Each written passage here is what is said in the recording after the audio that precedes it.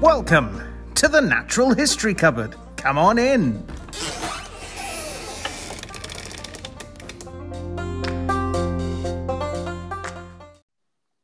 And welcome back to the Natural History Cupboard podcast, the place where the wonderful and weird parts of the natural world come together. I'm your host, Gareth, and with me, as always, are my co-hosts, Drew. Say hi. Hello. Hello. And Aaron. Say hi. Hello, cupboard dwellers. This episode, we've got our fourth guest ever, so we're getting through the guests finally. Phil Barber from Shepwreath, who'll be coming on later to talk to us all things invertebrate, which would be fun to catch up with him about. But apart from that, we will hop into the news.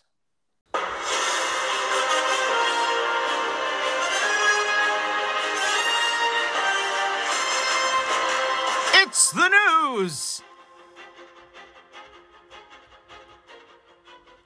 Right, well, now we are into the news, and this week, well, Aaron's going to start us off with his news article before I go into a rant again, because I don't get to do the nice, fluffy news. It's another serious one from me this week, so Aaron, start us off. Oh, we're all going to rant, don't worry. I'm afraid this isn't good news either. Oh dear, we've gone from very much a good news to very much back to normal of bad news. I'm sure that our interview with Phil is going to be awesome and fun. So, Good. It'll have to be. Yeah. So, this is the news that Sri Lanka is bracing itself for the fallout of a sunken cargo ship's toxic payload. And it comes to us from Monga Bay, quite a good kind of environmental news source online. So basically, right now, along the shoreline north of Colombo in Sri Lanka, or Sri Lanka's commercial capital, their beaches are littered with millions of tiny white pearls about the size of a peppercorn. No, they're not proper pearls. They are polyethylene. They completely covering the beaches. There's those the photos. Not nice. Are they beanbag chair beads, basically, by the sounds of it? Isn't that usually polystyrene beanbags? Yeah, I suppose, yeah. They're also in the water, so the luck never ends. Okay. And there's been a lot of stories and reports from locals that are saying that they've laid nets in their traditional fishing grounds and returned a few days later, and all they found is synthetic fibers, no fish, rendered the nets completely unusable. Basically, that means that on the seabed, the bottom of the fishing grounds, there's materials from the ship that is burning, basically. So environmental experts and officials are basically preparing for the worst, because the partly sunken MV Express Pearl cargo ship threatens the area with a massive oil and chemical leak, in addition to all these millions of plastic beads. The beads are also known as nurdles, and so far the most prominent sign of this disaster. They've washed up all along the island's west coast and around Colombo, and like I say, it's all underwater too. The ship's cargo of nitric acid and its bunker fuel poses a threat to widespread pollution and changes to the seawater's chemistry, which of course is going to affect marine ecosystems, which are sensitive enough as it is. And over the long term, the accumulation of these microplastics, as well as the diluted chemicals, is just going to affect the ecosystem for years and years to come. So decades even, as the article expresses. So the ship itself, the burning ship, as they've dubbed it, is a newly built Singapore-flagged freighter. It caught fire in late May and partially sank off of Colombo in early June. A large portion of the cargo has fallen overboard during this fire and sinking. Has it been burning this entire time? It doesn't. Yeah, well, it says that it refers to it as a burning ship. So presumably that sounds like it's still on fire. Wow. So yeah, so that acid that I was talking about, nitric acid, there's 25 metric tons of it. And the fuel, the bunker fuel, that makes up 378 metric tons. So it's huge. it's not just these little plastic pellets. They're not just on the shoreline and in the sea. They're caught up in the mangroves. There's debris everywhere. It's causing all kinds of problems. A senior lecturer at the University of Ruhuna mentions that this mess basically can cause entanglement, infections, injury, and higher mortality rates in marine life, of course. Seabirds might ingest the plastic pellets or debris, which can negatively affect their health and even kill them. But they're, like I say, I think they're pretty much concerned about these plastics. However, the risk of the potential leaks of these chemicals is what they're really, really panicking about, because it's already being described as one of the area's worst environmental disasters. So if this starts to leak, I don't know what they're going to be able to do, to be honest.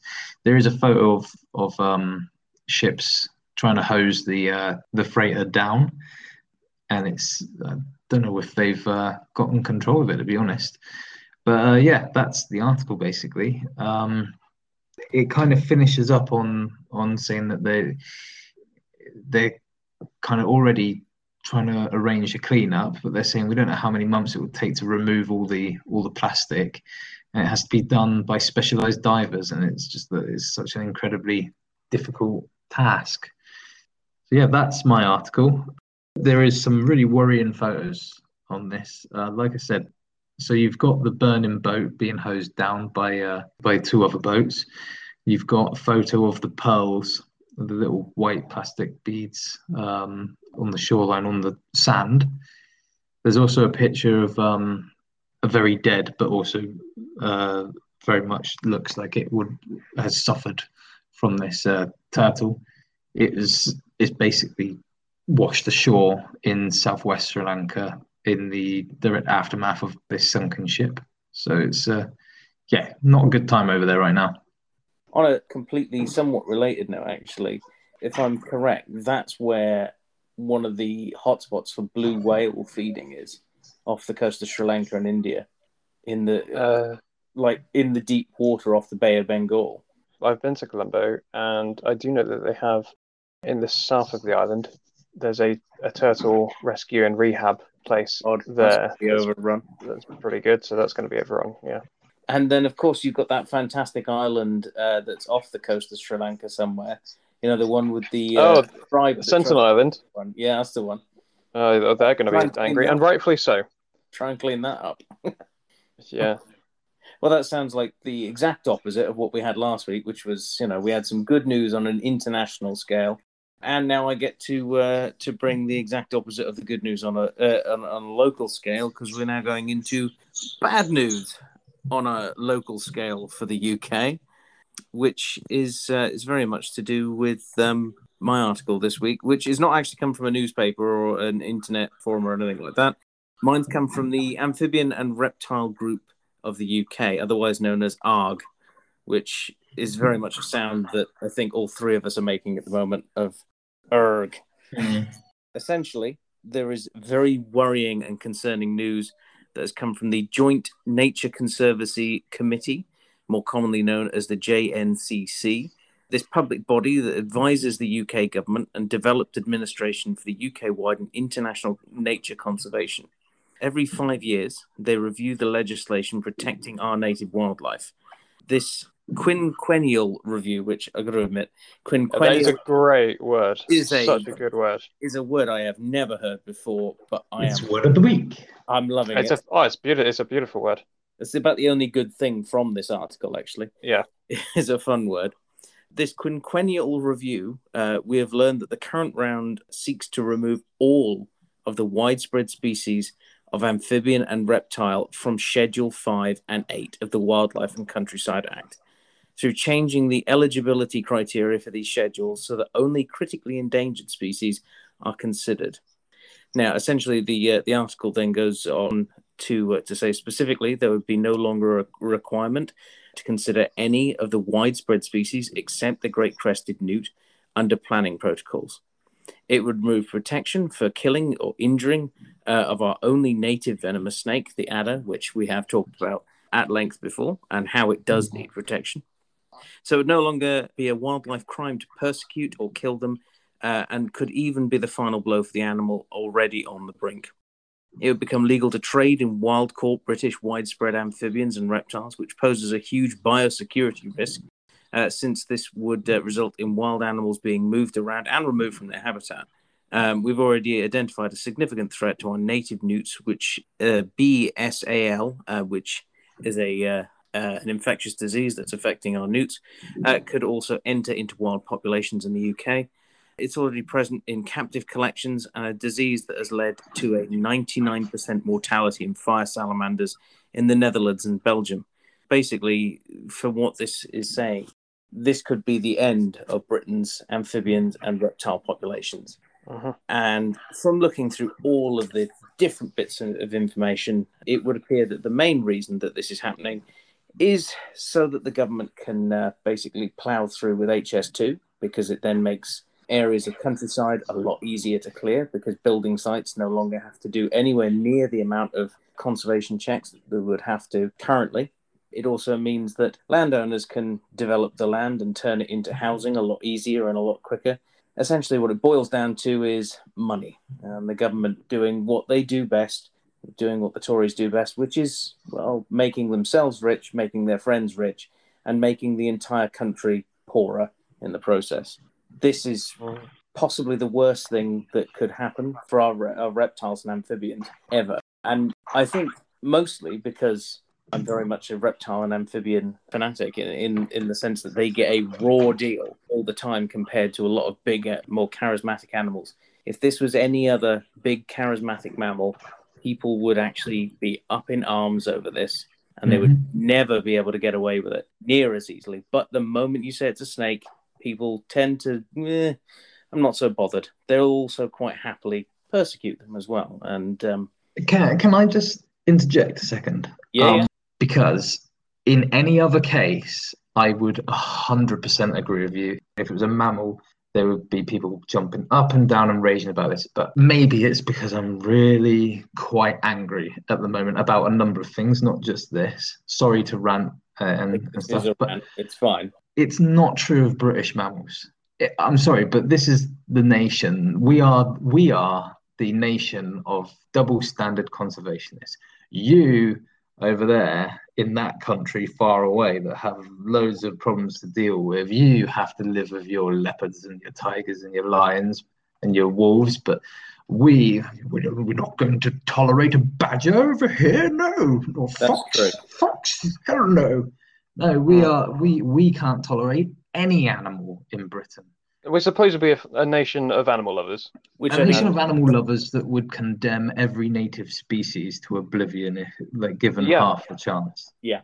Like we say about, I'm sorry, there's going to be people that take issue with me over this, but we say enough, like I say enough about how President Biden, he's no saint, but at least he's making some positive moves considering where America have just come from with their last presidency in terms of environmental standards. We're not even that much better than them. If not, we're possibly worse. We are. Like we dress up in our Sunday best, get on a well-groomed horse with a pack of hounds and go out and tear animals to shreds. So sorry, I just take issue with that one small thing. In Britain, it doesn't matter if it's an ant or a deer, especially with who's in charge right now. It's all fair game to them, and we just sit idly by and do nothing. Well, applaud it in some cases. This is where the sitting idly by bit I can't abide by. Thankfully, this article does have links to various different things where you can try and get in contact with your local MP to let them know that this is wrong. And I urge every single person who listens to this podcast in the UK, and you know what, anyone, because I've looked at our things, we've got people in Thailand, we've got people in the US, we've got people in Canada and Australia, and even the UAE. If you live anywhere and want to send an angry letter to any UK MP, I urge you to do so. Please do. Do it. To basically let them know what ridiculous standards we are setting for the world. We are supposed to be a country that is civilized and supposed to be a nation of animal lovers. But I think, and we're supposed to be leading in conservation because we dictate it so much. Sorry, this is also the same government. Yeah. There's also Exactly. the same government. You're right to laugh. That where we had Boris Johnson, the absolute ridiculous hypocrite, say that he was going to lead the nation with green things, get on a plane and fly from London to Cornwall, a distance that takes that about mophead couldn't lead an army of lemmings off of a cliff. it's about a 4-hour drive. I certainly don't think that he would have had to drive that distance. It was not a case of poor Boris not being able to drive that distance himself. But anyway, that's not the point. There are links on there as to who you can get in contact with to basically raise a fuss. And I urge every single person. In fact, because we're in North Devon, our local MP, Selene Saxby, I highly doubt she listens to our podcast.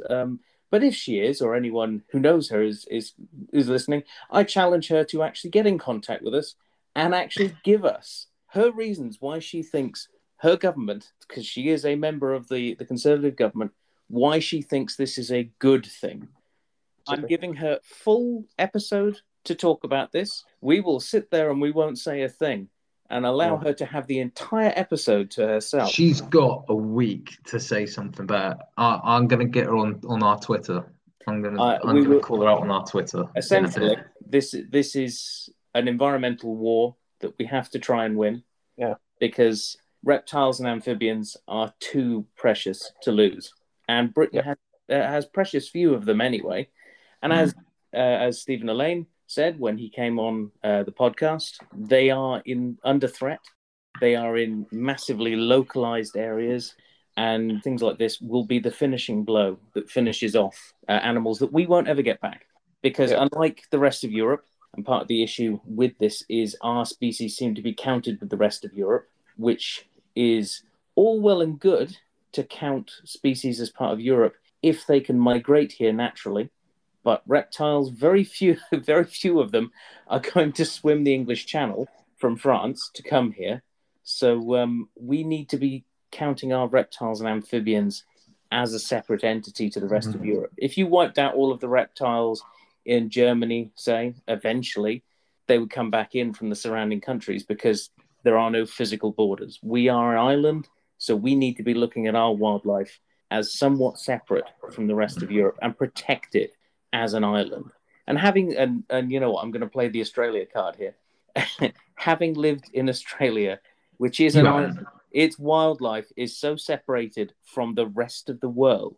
There is very much a drive there to protect that wildlife because it is so different and so separated from anywhere else on the planet. Now, our adders are not drastically different from an adder from France or from Belgium or from Sweden or anywhere where they're from, but they need to be protected just as much because once they're gone, that's it. And I can't see any future governments wanting to drive to bring back adders. You look at all of the issues that we're having to try and bring back things like beavers, lynx, sea eagles, all of these animals that once lived here that were got rid of. And now people kick up as much fuss as possible to stop them being brought back in. And the amount of time it takes to then re-establish those things, it's game over. Once they're gone, they're gone. That's it. So I urge every single person listening to make as much fuss about this as possible. So this basically, it removes the protections from, as Gareth said, with adders. It also does it with grass snakes, common frogs, toads, slow worms, all the sort of more widespread reptiles that we have at the moment, all of which, whilst widespread, are in decline. Yeah. They're just, as Gareth said, just listed as least concern at the moment because in Europe, they're doing relatively okay. Interestingly, they will still be protected in Europe, but if this goes through, they won't be here. And I wonder why that is. But anyway, the point is that you do not wait for an animal to become so critically endangered that you then panic and go, okay, maybe we need to protect this animal. You do that before that happens. I've got a number of things to say about this because I'm so furious about it. I have to apologize for being so heated. But, I mean, as Aaron has said on our Amphibian Week episode, when amphibians start to go missing, we should definitely pay attention. We should worry about it. We should also do this for reptiles as well because they are vital to those ecosystems. They are predators. They are food for things.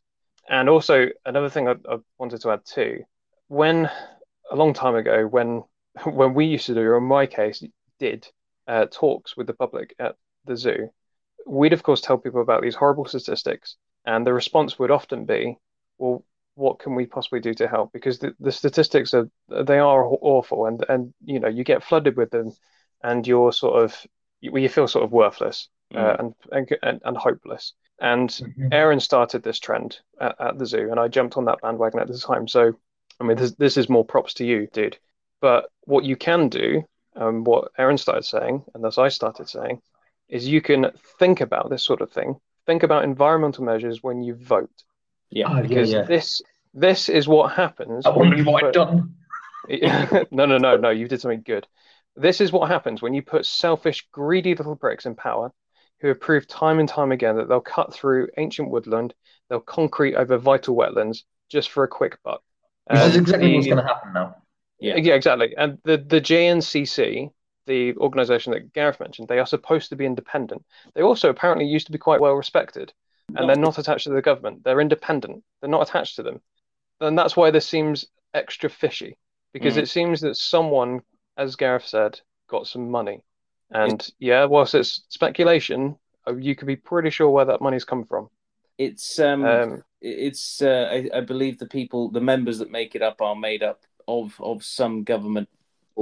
So Natural England and Nat Scotland are they are government agencies, but the JNCC is independent. But yeah, they sort of work together to decide the fates of all of our wildlife basically. And yeah, they seem to be being bought out. And just the last thing I want to say too is this starts with reptiles and amphibians. You can be absolutely damn sure if this goes through, it won't stop. They will come for something else. They'll keep going until they start to get resistance. So we need to fight it now before it gets to that stage. Yep. And we should have attacked the G7 guys, I think. Or at the very least. I just point that out? At the very least, we should have kicked Boris off a cliff. I said I was going to send a dragon there, and you guys laughed at me and called me a terrorist. Well, I mean, I'm not a terrorist. I'm I'm essentially. I was only laughing for my public hearing. Oh yeah, I was trying to convince you to bring the Ents. Yeah, I'm happy to kick Boris off a cliff with some Ents. Can I just say something? It kind of jumps off of what Drew's already said, but like Drew alluded to this, but I'm going to just outright say it. This is the Brexit effect. This is what happens when you vote based on what you think in your little bubble. And what we need to do nowadays is we don't have that luxury. And in fact, to be honest with you, no one in the world has that luxury anymore. We've pushed the world pretty much beyond its brink. And what we need to do now is stop thinking about whether we want to be part of the EU or whether we want to be independent or whether we want conservatives because they meet our political needs or whether we want Labour or the Lib Dems or whoever. It's not like we can't vote like that anymore. You can't vote for your family or vote for your community anymore because the world is at this point now where you need to vote for the planet. Because if you don't vote for the planet, in not so long, there won't be a planet for you to vote for your family's well-being. Vote for the environment first and what's best for the planet. Get this under control, and then we can go back to living our lives and vote in the way that we want to see benefit ourselves and our families. And it is the Brexit effect, because as soon as Drew actually brought this news to our attention, and the first thing I did was go online and check the EU and their protected, like their conservation efforts and their protections, for different species. All of the species that are now under threat here in the UK from this, they're all protected over in the EU. And this is because we believed some nonsense printed on the side of a bus. We believed that there was some foreign enemy coming in here and taking our jobs, and we believed all this other nonsense instead of seeing the EU and our relationship with them for what it was. And immediately the changes are palpable. The changes are just devastating, and now it's attacking our amphibian and reptile populations. Let me tell you a story. A few years ago, I was kind of doing some activist work in a sense. I was setting up a English branch of Ocean Defenders. I'm not involved anymore with them, but at the time, it was inspired by the fact that they wanted to, again, conservatives mainly, wanted to dump a massive wind farm, several, like think it started out as 200 and some, I can't remember, 200 and something wind turbines, which was eventually whittled down to just over 100. But they wanted to put it in the sea. Now, normally, I wouldn't have a problem with renewable energy, but the reason why I had such a problem with this is because it was going to be put in the one place in British waters where harbour porpoises breed. And harbour porpoises are a protected species. They've been suffering for a long time, and they're very specific about their breeding grounds. And the area I'm talking about is the Severn and the Bristol Channel and the Severn there. Mm-hmm. That is their breeding grounds. It's the only breeding grounds they have in the UK. And they were going to dump these wind farms out. Now, the increase in traffic, the increase in noise pollution, all this would have affected them catastrophically, and possibly other marine life over there. Like I say, usually all for renewable energy, but in this case, it was very poorly planned. And if it wasn't for the EU, the British government would have gotten away with it. And now that there's no EU, now that we're not part of the EU, the British government are like, yes, let's concrete this place. Yeah. So this is all because of Brexit. That's what has allowed them to do this. They would have been stopped from doing this. No, I very much agree with you, Aaron. It's Can I just do two last points? Firstly, this is a personal message from myself, and I hope the guys kind of agree with me. A personal message to our friends and listeners and anyone else in Europe on the mainland. The three of us, and I would say most environmentally conscious people, did not vote for Brexit. We wanted to be on your team. Yeah. Please back us up here. But please, if you can, get letters to us. If you can, I don't know if petitioning the EU will do anything now, but if you can somehow make more people aware of this and support us. Our wildlife didn't vote for Brexit. Back us up, please. And then one last thing, a message to Dan, who sent in the question about the mythical creatures. You are my witness that these two laughed at me when I said send the dragons to Cornwall last week. Fair enough. Well, like I say, I back up exactly what you just said then, Aaron. Anyone who's listening, tell everyone you know about this. Yes, it's please. going to already be up on our Facebook page because it is that important. We're throwing this everywhere. Issue. Yeah. Oh yes, yeah. So we're recording this on a Tuesday evening.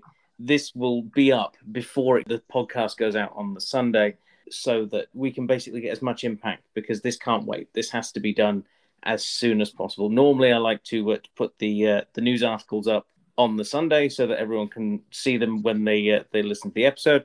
But this will be going out beforehand. So if you see it and you're with us on Facebook or on Twitter, share it. Share the absolute living heck out of this to everyone, and make sure they get to their MP and let them know that we need to protect our amphibians, because I'm tweeting to Saxby now. Good. Nice.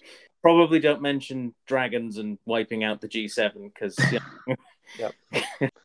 Anyway, we'll now calm down because we're going to go into our interview room, where we've got Phil waiting for us, who I'm sure we'll ask him his thoughts on this as well, because he's an amphibian and reptile fan as well. So we'll all calm down. Everyone take a breath, breathe in, breathe out, and we'll I'm taking very rapid breaths into that paper bag over there. And we'll now go into our interview room. It's time for the interview room.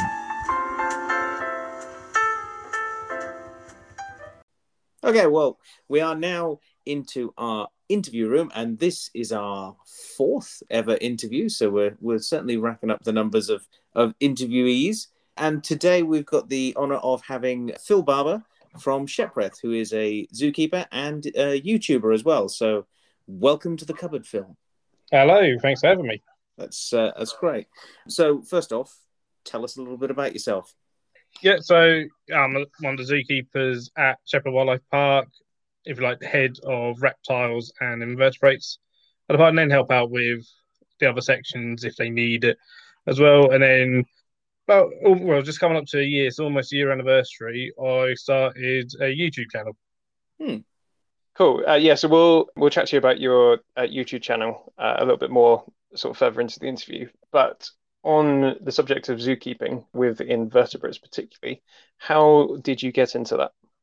So yeah, becoming a zookeeper, I kind of pretty much from the age of 2 wanted to be a zookeeper.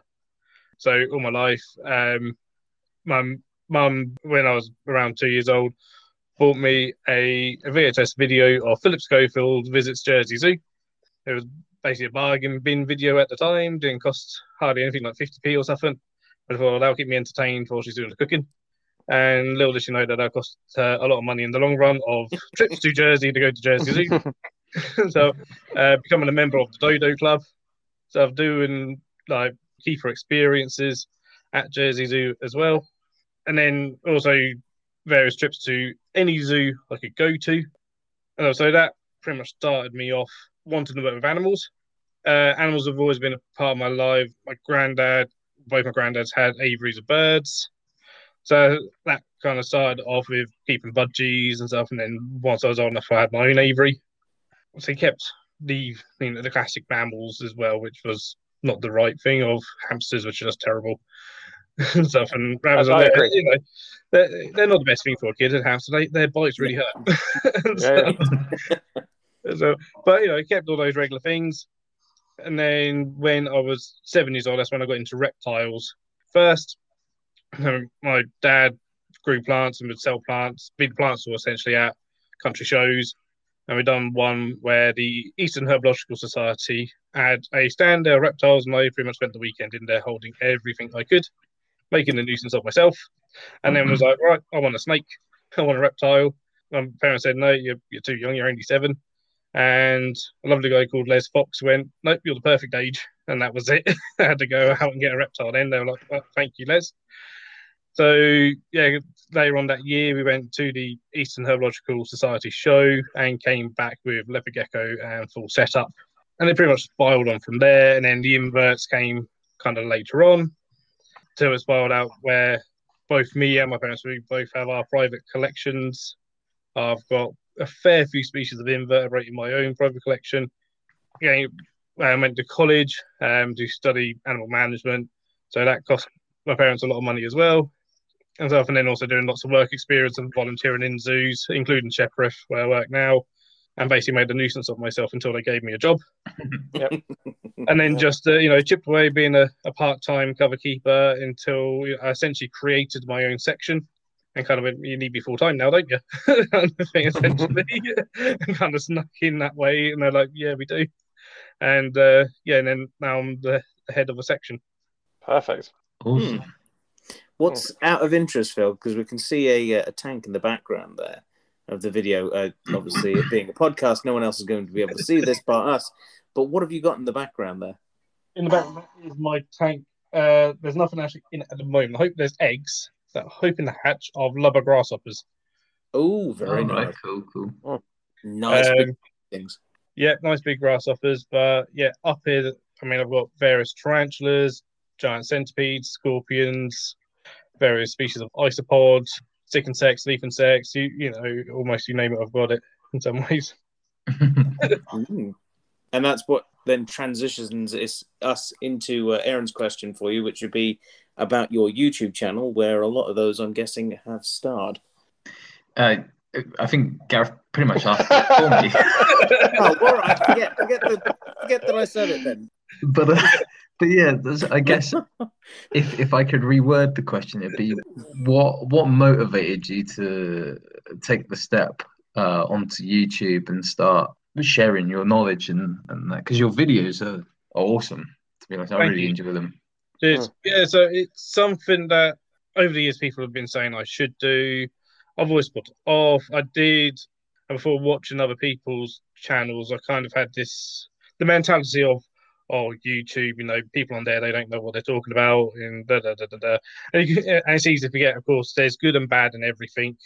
Just like there's good zoos and bad zoos, there's good YouTubers, there's bad YouTubers. Hopefully I'm a good YouTuber, and I aim to be a good YouTuber in terms of my animal husbandry and the knowledge that I put out and the information that I put out. I aim for that to be as correct as possible. Mm-hmm. So one problem sometimes actually with YouTube is that sometimes older videos come up first. So if people are looking for sort of specific care husbandry of animals, it may actually be out of date that they find. And then people start going, oh, it's completely wrong. And so actually, no, it's just out of date because that video was 5 years ago and that was correct for that time. Or they, people often complain like, oh, they got that scientific name wrong for that species of tarantula. Like, yeah, but if you look at the date, that was correct for that time. And so as soon as you realise that, like, yeah, some people aren't good, but I think the majority are good, especially on the invert side of things.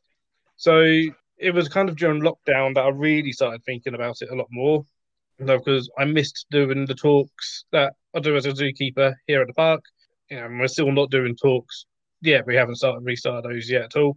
So I miss sharing my passion for invertebrates and for reptiles and any kind of animal.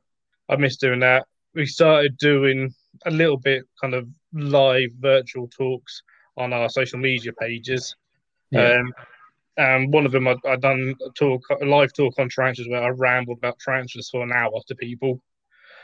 And not just tarantulas, I included the false widows as well. Went out and caught a wild false widow from on site to try and dispel some of the myths around false widows that kind of gets battled every year. And that now is like, well, if I can do that live via social media to that, maybe I can actually film myself doing kind of animal talks and various other things. So I thought, well, why not go ahead and perhaps give it a go. Had no idea what I was doing in terms of making a YouTube video. The sort of first ones that I've done, the first ones that I filmed. So I had a bit of practice on kind of almost doing one kind of just for the people of the park. Our operations manager actually set up a private Facebook group just for all the staff and volunteers and stuff to share things during lockdown. So I thought, well, I'll share some videos with those guys and see how it goes, see what they think. They all loved it. And then I commissioned one of our cover keepers and volunteers, who's a graphic designer, to do a logo for me. I was like, well, if I pay for a logo, that's going to give me the incentive even more to actually go and do it, because then I've actually paid something towards it. Then took the plunge, done the first few videos, and I think in the next few weeks it'll be a year's anniversary of the channel, and just went over 300 subscribers, which is amazing. Well, to me, it's amazing within a year. That's pretty good. So at that point, Really good. and the majority of it is my own invertebrates that I keep, whether that's doing an introduction to the species, and it's just a brief introduction to what the species sort of is like. I don't tend to do husbandry stuff just because that can change so much throughout the years, and can be, especially with invertebrates, can be very different depending on where you are in the world, where you are in the country, and even just whereabouts in the room the tank is. Just moving it from one side of the room to the other can actually make it completely different of how you keep that animal. So I tend to try and avoid doing that a little bit, but I'll advise people where I can on there. I've done a few unboxing videos, so if I'm getting something new in, and then show people like, well, I've now got this. And I've also included some videos which will be more of animals at the park, so within the zoo, so things like the aardvarks and the armadillos. I've got to admit, that's very much the same sort of route that we ended up going down for starting this podcast. Is we started it roughly in February, I think it was. Yeah. Because, it's certainly in my mind, I was getting that withdrawal of being able to educate people about animals and things, which is certainly what pushed for starting it. I don't know whether you two were feeling the same push, but I was. It was. We were talking about it for a while, weren't we? Yeah, we did talk about this for an awfully long while beforehand, but it's that same sort of feeling. It's that wanting to educate people about the natural world, which I think is a good thing. Yeah, that's all part of it, and trying to inspire the next generation if you can as well. And that's part of being a zookeeper, or at least for me it is. A lot of people always think it's about just working with the animals and stuff, which is most of it's that, but also trying to inspire people to protect the world, to protect the animals, and to even love the animals. And especially the ones that I mainly work with, and I know Gareth, you have the same sort of thing, is that most of the public don't like what we work with, and it's try and change their minds if you can. Yeah, well, that pretty much brings me exactly on to the next question. Gareth never mentioned that being a problem for him ever. No. It's easy for you, Aaron. You work with big, charismatic carnivores. Everyone loves them, even if they sit there and do absolutely nothing. I did hear something outside my lion enclosure today that broke my heart. So they're by the lions, and they were enjoying themselves, and they were about to go up and see the grey wolves. And a kid came over to me, super excited because he found one of those little red mites. Perfect. He was super excited, and I tried to encourage him. I said, "Oh, that's one of these mites," and I tried to explain a bit about it. Not as well as you could, Gareth, but I did try. And his mum came over and said, "Don't be silly. There's far more exciting animals here to look at than that." My jaw at the floor. I was shocked. Broke my heart. That pretty much is the setup for the next question that we have for you, Phil, which is as someone who basically spends their day working with invertebrates and educating people in public talks and on YouTube about them, you've got that massive disparity. You can have someone, have a lion sit there and do absolutely nothing, and people will spend hours sitting there in front of it. You can have the most amazing endangered invertebrate sitting there, and people will walk straight past it or instantly dismiss it as horrible. Do you have a way of trying to engage the public with these sort of animals, and any sort of tricks that you use to try and get a hook into them? Try and make them want to care.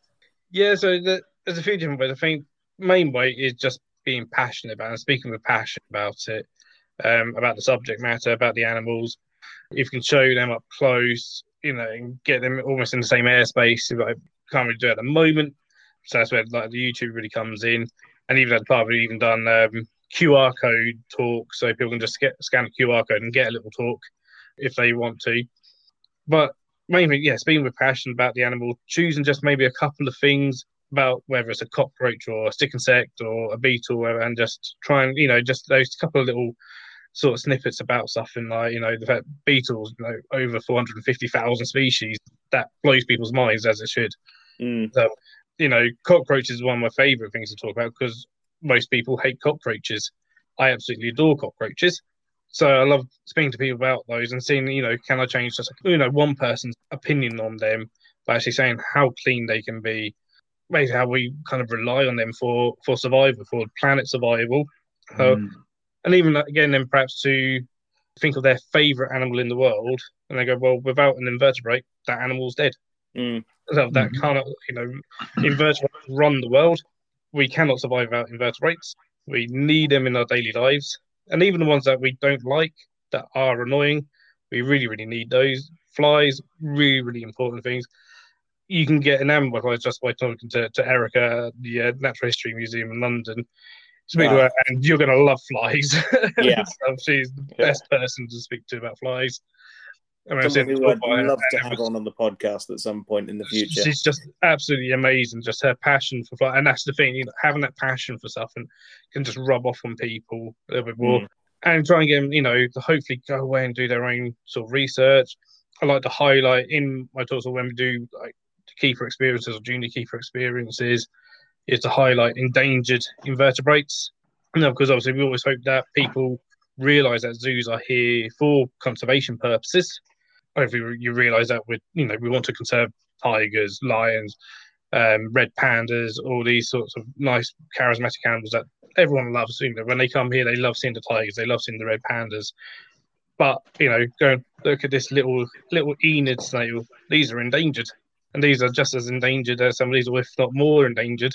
And then even relaying that into native invertebrates as well, that we've got endangered native invertebrates here in the UK, and encourage them to conserve and protect your invertebrates in your garden and things that you can do to protect invertebrates in their back garden. And it's getting get the kids involved, and often they'll then encourage their parents to get involved. So again, without the current situation, we do things like National Insect Week, which is just started today, or this week going on. Normally I do kind of bug displays with my own ones in, so we've got more bugs than ever before kind of thing on display. And so, but I'll try and get them involved with everything. I've done an Asian bug display for Tiger Day once, so I was like, right, let's celebrate bugs along with tigers, and go, well, without these we can't have tigers and stuff, which is absolutely amazing doing, and that our directors like me to do, and all sorts of things. Just like that, and just really getting the passion across. getting the kids involved, doing bug hunts and so. And kids absolutely love finding woodlice. Yeah, that's just great. When they come back to you, they've found a woodlouse, and they're just enamored with this woodlouse, and that's great. And then perhaps show them like a tropical woodlouse as well. And look at look at the variety, and they're like, oh my god, there's so much variety in these. Yeah, that's good. Yeah. Sorry about the cuckoo clock. The cuckoo clock every Monday. It happens. Yeah, he jumps in on every podcast, and I can't get rid of it because we don't do the audio separately. We'll go on to Drew. Your next question you've got. Yeah, that's a fantastic answer, and it is genuinely really satisfying when you can convey really passionately across some misconceptions to people, and you see it in their face that they're actually you're starting to win them around on an animal that previously they didn't like at all. Yeah, it's a really, really nice feeling, and good for the animals as well. Yeah, so often people come with these preconceptions of just animals in general. And some of it's just trying to change that. And some of it, even without doing talks or anything, some of it's just in enclosure design. So if we make a cockroach enclosure really pretty with flowers and all that, it looks pretty. Therefore, the animal might be pretty. Yeah. So even that can really help, and that's a fairly new way of thinking over the past few years of thinking how we name our buildings. And that historically, so many zoos would call their bug buildings like the creepy crawly house or anything, which has negative connotations about it if you're calling it creepy. Ours is called hidden treasures. I like that. Yeah. And when we sort of rebuilt and renamed it, I was like, I want something that could mean anything, but nothing kind of real negative about that. And I was like, well, they're hidden, they're treasures, and it actually went to a sort of naming competitions for the public to pick the name. I'll pick a few names, and I'd pick the one that I liked out of that, and that was the one. And that person then got sort of family ticket to the park when we opened the building and stuff. And I was like, that's absolutely perfect for what I want. And so where you see that name, like, well, it could be anything in there. And so, and then already well, hidden, so you've got to look for them, sort of thing. And then treasures, so many things like, so many beetles are so brightly coloured that they are like mini treasures. And so, and then, make a really beautiful display with live flowers in there and stuff. Again, that just amplifies that where it's not, all creepy looking. It's sort of, this is actually really pretty looking. Yeah. Can I just ask a quick jumping off question there? Since the renaming, have you noticed that people spend longer looking at those enclosures? So, in this building we have, if you've got a real nice complex looking enclosure, more often people will spend a bit longer looking. Some people don't, and there's some people that you'll never change their mind, and they'll just walk straight through and won't even bother to look. And that's always a shame. And I mean, it's part of the thing again, just as any kind of zoo is trying to create an enclosure that people will spend longer looking at. Often the average is around 3 seconds spent looking at an enclosure. That's not a long time at all. And so you can get them spending 30 seconds, that's an achievement. But if you can get them spending maybe, half an hour in the building, which has happened, looking at each enclosure and, and even going backwards and forwards to see things, that's absolutely amazing. And when you get people, sometimes I've gone in there and there's literally people just sort of sat down watching things and stuff. And again, that's brilliant. If they're standing looking at the leaf-cutter ants going about their business, just things like that where and they're just absolutely enamored by them. I think leafcutter ants are one of those few exceptions of invertebrates that people will sit and watch for hours. I think it's something about leafcutter ants that people just get absolutely fixated on watching. Is it because they're always doing stuff? Yeah. I think it's that constant movement. There's hundreds of them moving in different directions. You can follow one for ages, but you show someone stick insects are usually probably the ones that get the least. Exactly. If they're someone that's always moving, they're going to be absolutely fascinated by him.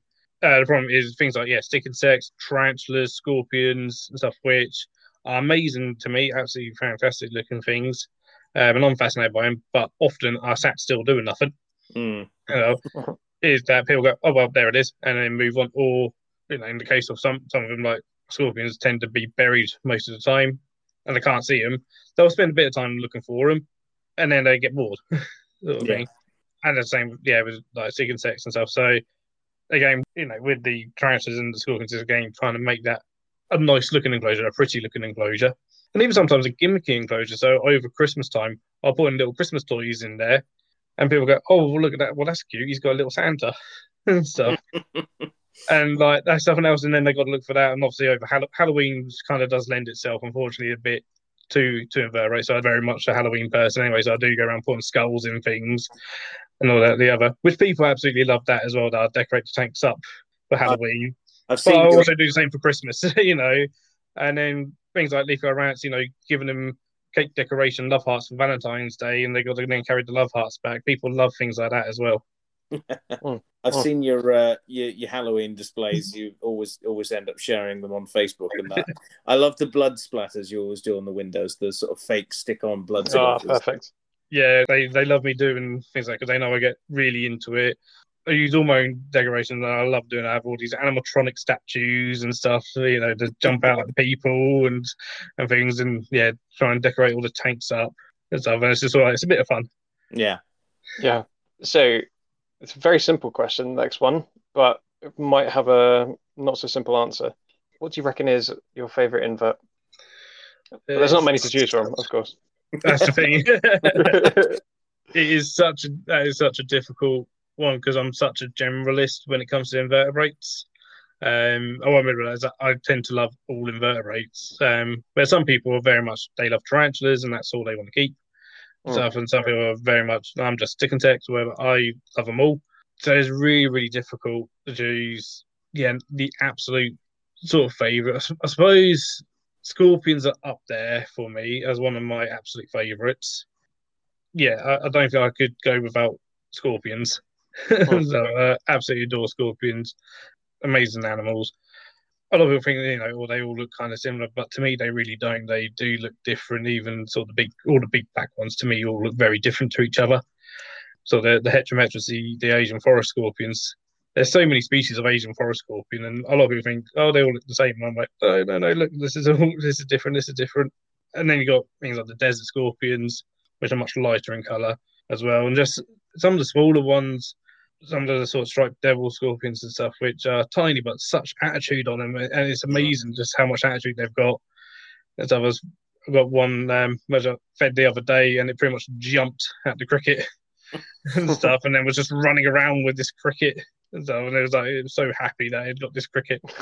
And then it's got more attitude. It's my smallest scorpion, and it's got more attitude than my biggest scorpion. I suppose it's a bit like. That sort of small dog, big dog sort of thing where you've got, a Chihuahua's got one hell of a more of an attitude than, say, a German Shepherd a lot of the time. It really is like that. My biggest one, which is my giant Asian forest, which I have up here, my Heterometrus longimanus. I'll go and check it and it cowers away. And it's like, no, leave me alone, sort of thing. This one, Paraphagophus, which is tiny, it's only like a couple of centimetres long. And it comes at you. It's like, no. Like it. It's got such but it's brilliant. It's absolutely fantastic. Yeah. So back in May, so I know you don't work with the tigers so much. So sorry to divert away from inverts, but as a personal interest of mine, Ratna, the 17-year-old Sumatran tiger, she had a cataract surgery. How is she doing? Because we did hear that it was a success. So what she had, she had a cataract surgery a few years ago, actually, at Chesington, where she came to us from. So when her and her daughter came to us, Ratna and Kellebu, she had already had the cataract surgery there, but because part of that, she still had a cloudy eye. So I had to have sort of daily eye drops and stuff, which I'm trying to help with. But earlier this year, I think it was around February time that happened, her actual keepers, her main keepers, noticed that eye was more discoloured and to be more uncomfortable for her. So obviously contacted our main zoo vet. He had a look and kind of agreed. So he then contacted an eye specialist, which for us, luckily, is David Williams, who's actually just down the road in Cambridge. Anyway, and as part of Cambridge University vet school, to see if he could come out and have a look. So he came out, had a look, and was like, okay, And what he said his thinking was that perhaps kind of just stubbed her eye on like a bit of bamboo cane or something. So their enclosures full of bamboo and various other plants and stuff. So potentially just managed to stub her eye on something just by being clumsy.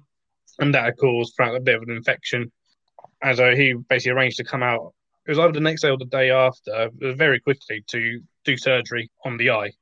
And from my understanding, what he actually done, he got the conjunctiva, so the pink part of the eye, and essentially sewed that over her eyeball to protect the eyeball, essentially, to allow it time to heal. And it's been done in domestic cats, but as far as he was aware, never been done with a big cat ever. Wow. It's really impressive, yeah. And I mean, you guys will know with an older cat, 17, 18-year-old cat, putting her under anaesthetic is always a risky business. Yeah. So she even has a history of problems with anaesthetics, so again, even more risk there. The surgery was all done on site in one of the houses, and I think it took like half an hour. So it didn't take long at all. They got around, and then he basically visited her, and then pretty much once a week just to have a look at the eye, see how that was getting on, make sure that was sort of doing okay.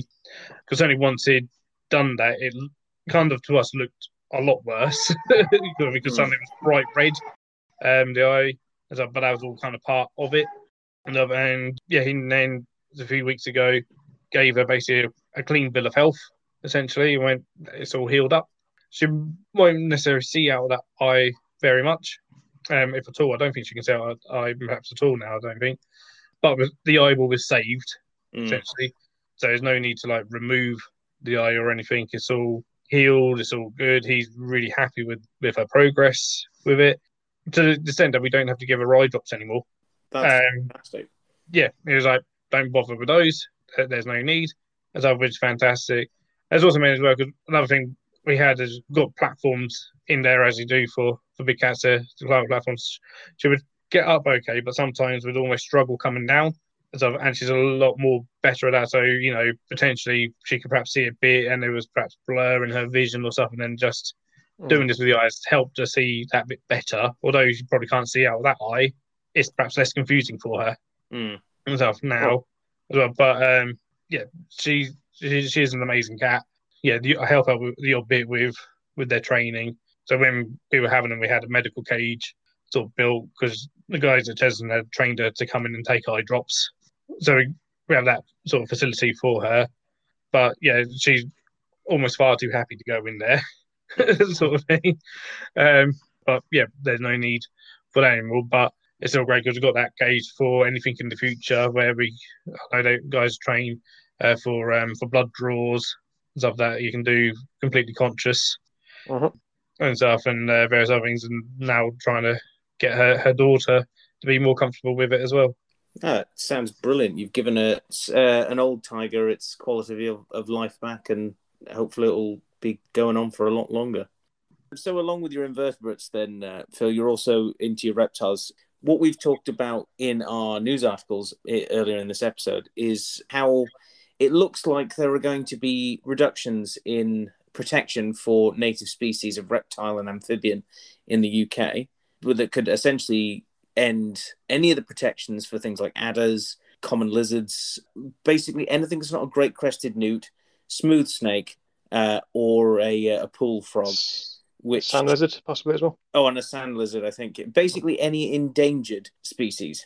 But there's an awful lot of our native reptiles and amphibians, even though they're not classed as endangered, probably should be. And these sort of protections are going to lead to some devastating consequences. Do you have any thoughts on that as a fellow reptile enthusiast? Yeah, definitely. As a reptile lover as well, that it really is concerning that something like this could happen. Because along with inverts, a lot of reptiles are very misunderstood, and again are kind of maligned and even hated sometimes. Especially snakes, and especially adders. You do see all these sort of sensationalist news stories every so often about adders and stuff, which really doesn't help. And even people, I've heard of people where they've put like posters up about adders and going like, oh, we need to get rid of these adders to save our dogs and stuff. I was like, well, the adder was there first. Yeah. And stuff. That's the adder's habitat. You're in the adder's habitat. How about keep your dog on a lead or don't walk your dog there? So I do think, if we remove those protections, that, very soon, it wouldn't take long before they're endangered, critically endangered, or even potentially extinct within the UK, which would be a real shame if these animals were to go, especially when, again, they were here first. So at the end of the day, it's their habitat. They definitely should be protected. And as I said, some of them probably should be classed as endangered. But only not classed as that because they're actually more common on the mainland Europe. That's the problem. Yeah. And they are in the UK, but certainly they're declining within the UK. We know they're declining still, so they definitely need to keep the protection, in my opinion. What's the reptile and amphibian populations like around where your part of the world is? Because it seems to vary very much from county to county. It certainly does vary. In my particular part, do see grass snakes occasionally, even within the park, but very, very occasionally. And people ring up, I've seen a snake, and often it's a grass snake. See a hoot, I don't get out as often as I would like to go searching, or to go kind of having a look around heathlands and various other areas to see what's about. I've haven't been able to do even for some of the invertebrates either that I would like to get back out doing. Yeah, it's one of those things that you've just got to be in the right place at the right time to even just be able to see some of these things, and then the right areas are vastly disappearing. Yeah, if we lose these protections, then those areas are probably going to quickly disappear. Yeah. Well, that's been a fantastic interview with you there, Phil. Some really good stuff as well. It's good to also talk to another invert fan, especially because I always feel outnumbered by everyone else who's a big mammal person and bird person. Same here. Yeah. I always look at you in a funny way when you speak in scientific names. I know. They always think it's like it's a whole other language that only invertebrate and reptile people. Blank stares. Yeah. I mean, it is a whole other language. Oh yes, it is literally a whole other language. Anyway, that's not the point. But what we're going to do, if you want to hang around, we're going to do our emails next, and you can jump in and help with some of the questions that we've got sent in this week. So let's do that. Bing! You've got mail. Ooh, it's an email. Okay, well, we're now into our mailbag for this week. We've got 3 emails that have come in. And the first one is a paleo question, and it comes to us from Dan Louis. Oh, I'm gonna have just butchered his name.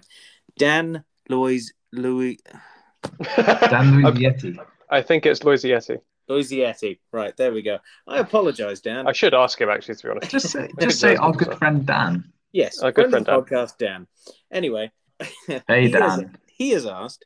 I've just heard of a Daedon. They look mad scary. Did they? He's not wrong. And what's the best way to defend yourself against the modern day warthog? Well, there's 2 things. He's definitely not wrong. No. To give some context, and I think this is an animal we should certainly do a creature feature on at some point. I'd love to. Daedon is what's known as a member of given the sort of colloquial name of hell pigs or Terminator pigs, but this is wrong for a couple of reasons. 1, they're not made by Cyberdyne Systems. And 2, they're not also pigs. The Entelodonts, which is a group of what are known as artiodactyls, which is the even-toed ungulates. I can never remember if it's the even-toed or odd-toed. It's even-toed, yeah. Even-toed.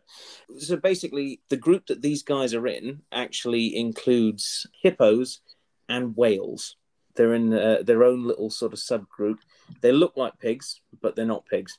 They lived during the late to mid-Eocene period, so it's about 50 million years ago, right the way through to the Oligocene period, about 30 million years ago, right across North America, Europe, and Asia.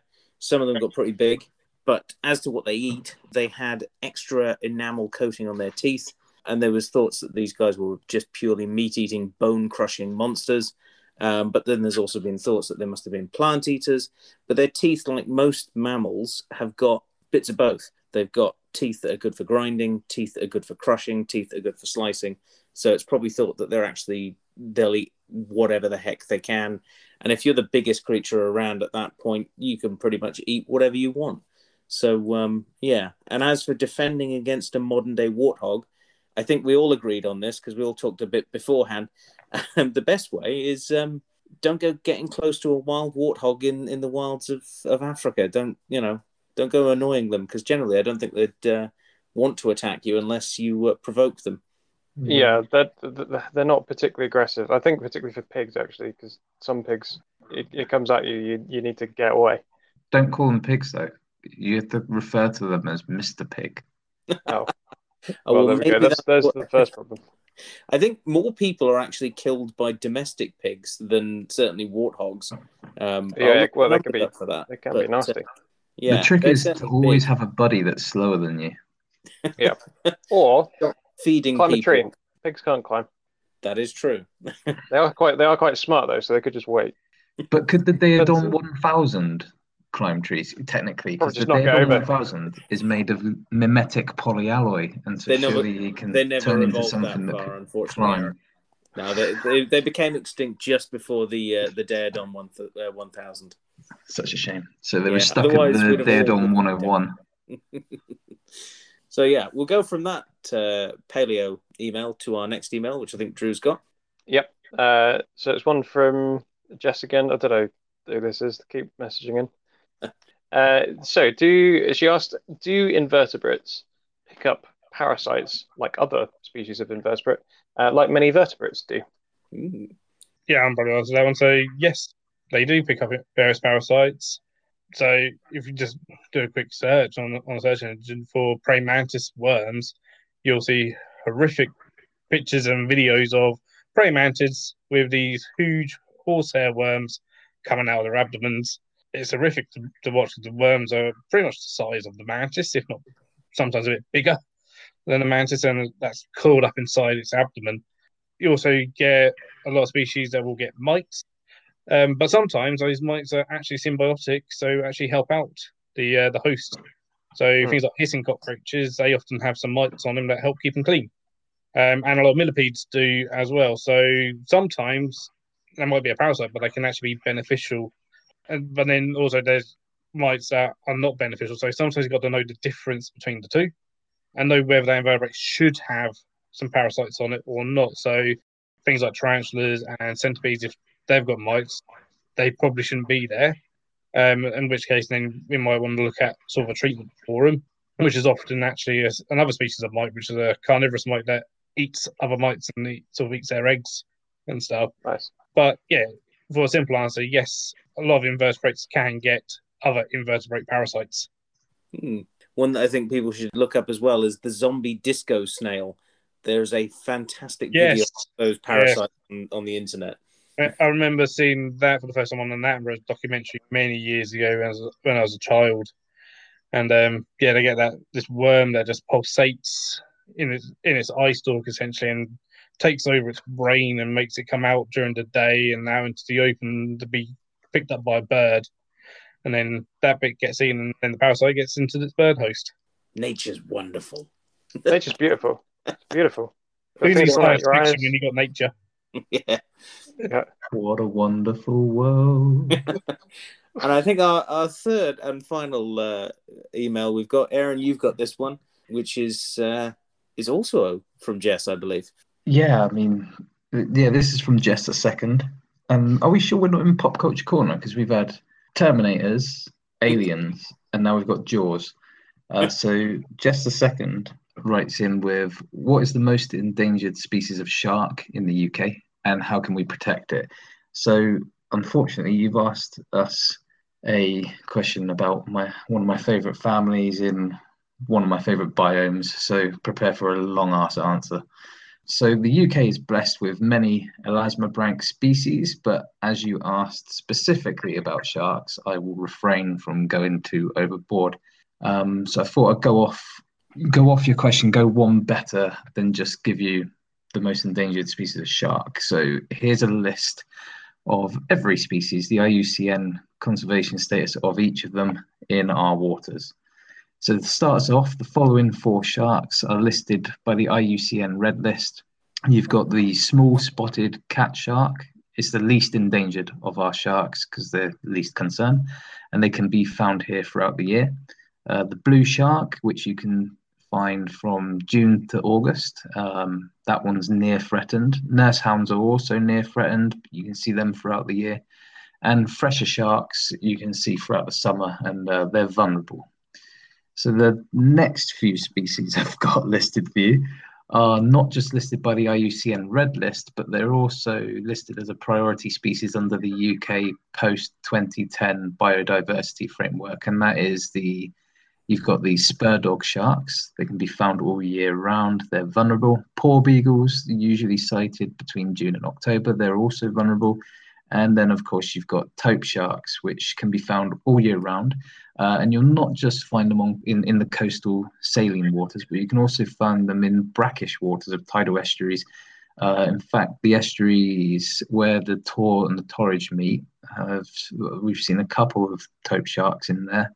And they can be found quite far upstream, actually, in these areas. They're also vulnerable, in case I didn't mention that.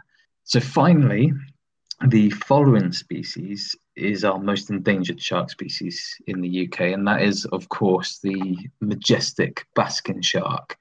It's an awesome animal, and you can spot these most of the time between May and September. This species is listed as endangered on the IUCN Red List, and like the previous few species, it's also listed as a priority species under the UK post-2010 biodiversity framework. It is also protected. Now, considering what we spoke about during the news articles, take this for what it might be worth and might not be worth these days, but it says it's protected in the UK under the Wildlife and Countryside Act. We'll see just how long that act stays in place. Yeah, exactly. It's actually named in that bloody mess. Anyway, I do actually have one final shark that I want to give an honourable mention to, and that is great white sharks. So you can cue your whispers of conspiracy and barely veiled sniggers of disbelief, but they're never found among the lists of species native to the UK because they aren't, but they're neither listed as a migratory species that visits our waters, which they almost certainly are. Seafaring folk, from fishermen and surfers and more, have reported sightings going back decades, but only twice has this species been scientifically documented to approach our waters, and neither of these individuals were particularly close to the coastline at the time of recording. The most recent scientific documentation, just to panic all the grockles that might be turning up in Devon and Cornwall soon, it was in April this year, a GPS tagged 50-year-old female around 70 foot in size. Now, that's a big shark, and she's got 50 years of hunting, so yeah, you run with that fear. Not that I'm encouraging fear of sharks. I love sharks. They're fantastic animals, and Jaws has done a hell of a lot of damage. Anyway, however, a series of heat waves between 2014 and 2016, in addition to the constant rise in sea temperatures, has actually seen this species expand their territories in the northern waters by a further 370 miles at least. So with all this in mind, I will most certainly include this magnificent animal on our list, and the great white sharks are considered vulnerable. So to move on to the second part of your question, how can we help protect basking sharks, our most endangered species of sharks? So my first bit of advice is to get yourself onto sharktrust.org. There are other places for you to visit for the information, but if you start here, you'll be onto a winning information mining exercise. It's a really good little site there. So here you'll find a sizable variety of shark-inspired documents to meet your educational needs. You'll find games for your kids and kids that you might work with. You'll find their 5 recommended ways of helping protect basking sharks too, which are as follows. So they've actually composed a code of conduct relating to how we should behave in basking shark territories and when we come across the animals. So if you follow that yourself and promote it to others, that is a big step in the right direction. If you see a basking shark, record it. Now you can record it online through sharktrust.org. Photos will help them a great deal, and any additional information about the individual you see is great too. So any scarring or anything like that, any the most minute detail is helpful to them. You can adopt a basking shark, and no, that doesn't mean you get to take it home.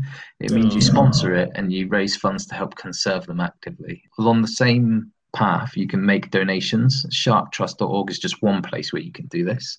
And finally, in that 5 steps to protecting basking sharks, they advise that you choose WISE, which is the wildlife safe scheme. So if you want to go and see one of these magnificent marine marvels in the wild, choose a tour operator that is a WISE tour operator. This scheme has its own website, and it is linked on sharktrust.org. So like I say, sharktrust.org is a great place to go to start, and then you can kind of spider web your way out from there. In addition to these 5 steps, keep your eyes peeled for injured basking sharks or individuals harassing them. Yes, this type of absolutely soulless moron does exist.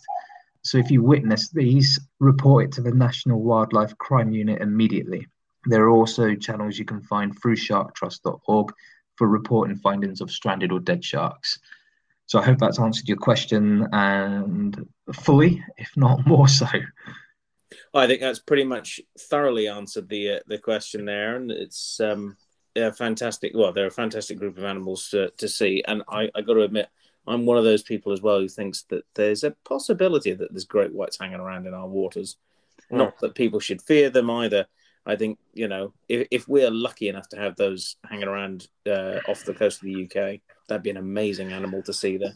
When I was a kid, my dad was teaching me how to surf, how to bodyboard at the time, actually. And the beach was closed off, and they set up a massive, like a projector, and they had cameras in the water because they said there were great whites at the beach. And that was in the southwest. But yeah, if you don't want your ear talked off, don't make the mistake of sending a marine-based question, particularly not a shark or cetacean one, into the podcast, because I will just go. I will ramble and ramble and ramble and ramble and ramble. Yeah, speaking of which, the old basking shark may feature in a creature feature relatively soon. Indeed. So keep your eyes out. There were actually 2 sharks on that. 2 sharks in what we've just spoken about that are in planned creature features. If not more. I think we could get some more shark ones in there. Yeah, sharks are great. Yeah. I'd love to. Those are some fantastic questions we've had there, and some fantastic answers as well, which actually brings us to the end of this week's episode as well. I know. So before we go, Phil, do you want to tell us where everyone can find you as well, especially your YouTube channel and various other antics? Yeah, so my YouTube channel is Incredible Inverts and Other Animals, and that's also a Facebook page as well, although I am rubbish at updating the Facebook page. And then I'm also on Instagram as just Bugs Phil, because I've done Instagram beforehand, but again, I'm sometimes rubbish at posting up on there as well. But on the YouTube, so far, every single Sunday, it comes up. Because around 9 o'clock, there should be a new video every Sunday. And also, actually, most Sunday evenings, I'm part of a live stream as well with some other YouTubers called the Adventurous Keepers Adorable Creatures, which goes through a few different channels. I'm taking they've taken a break and a moment for this week, but hopefully we'll be back. Hopefully on when this comes out itself, actually. Hopefully you can catch that in the evening as well. And there's a live chat that goes on in there and stuff, and it's just a nice social gathering of various people from across the UK and also America as well. And then, of course, you can come and find me at Sheffield Wildlife Park. Come and visit the zoo. Of course, everyone go and find him, especially if and when talks and that get back to normal as well for UK zoos. Keep safe, everyone. Yes, indeed. Well, everyone go and check out his YouTube channel and push the subscribers up. You said you were at 300. Just gone over 300. Some more people going there. When I checked earlier today, I was at 308. Oh, let's see if we can push that number up with our massive audience of the millions, hundreds. Yeah.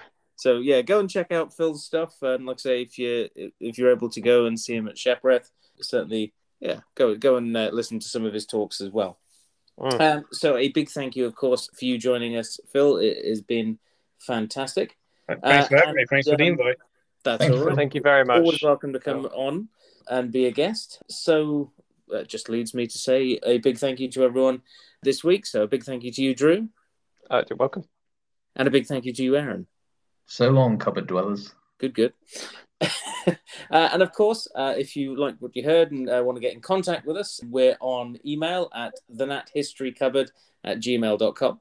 We're also on Twitter and on Facebook, The Natural History Cupboard Podcast. You can find us that way, or our Twitter handle as well for the Facebook thing is at NH Cupboard. And we've always got stuff going up on Twitter and on Facebook. I've been thoroughly enjoying posting all these pictures for the 30 Days Wild thing. It's been fun posting up some of those. And I'd like to point out that orchid photo was the first time I'd ever seen a native orchid. So it's some firsts for me in there as well. Compared to Broughton Burrows, you'll get sick of them eventually. I know, but I'd never seen one before. So anyway, that's not the point. We'll leave that. So if you like what you heard, remember that you can subscribe and leave us a review and all that good stuff. So like I say, a big thank you to you guys for being here, and a big thank you as well, Phil, for coming on. But a big thank you to you guys for listening at home, and we'll hopefully see you next time here in the Natural History Cupboard. So bye-bye for now. Tiada lagi mutan. Oh, God. Wow. Cool. What language was that then? That was Malaysian. Good. All those hours spent learning Malaysian just to be able to say that.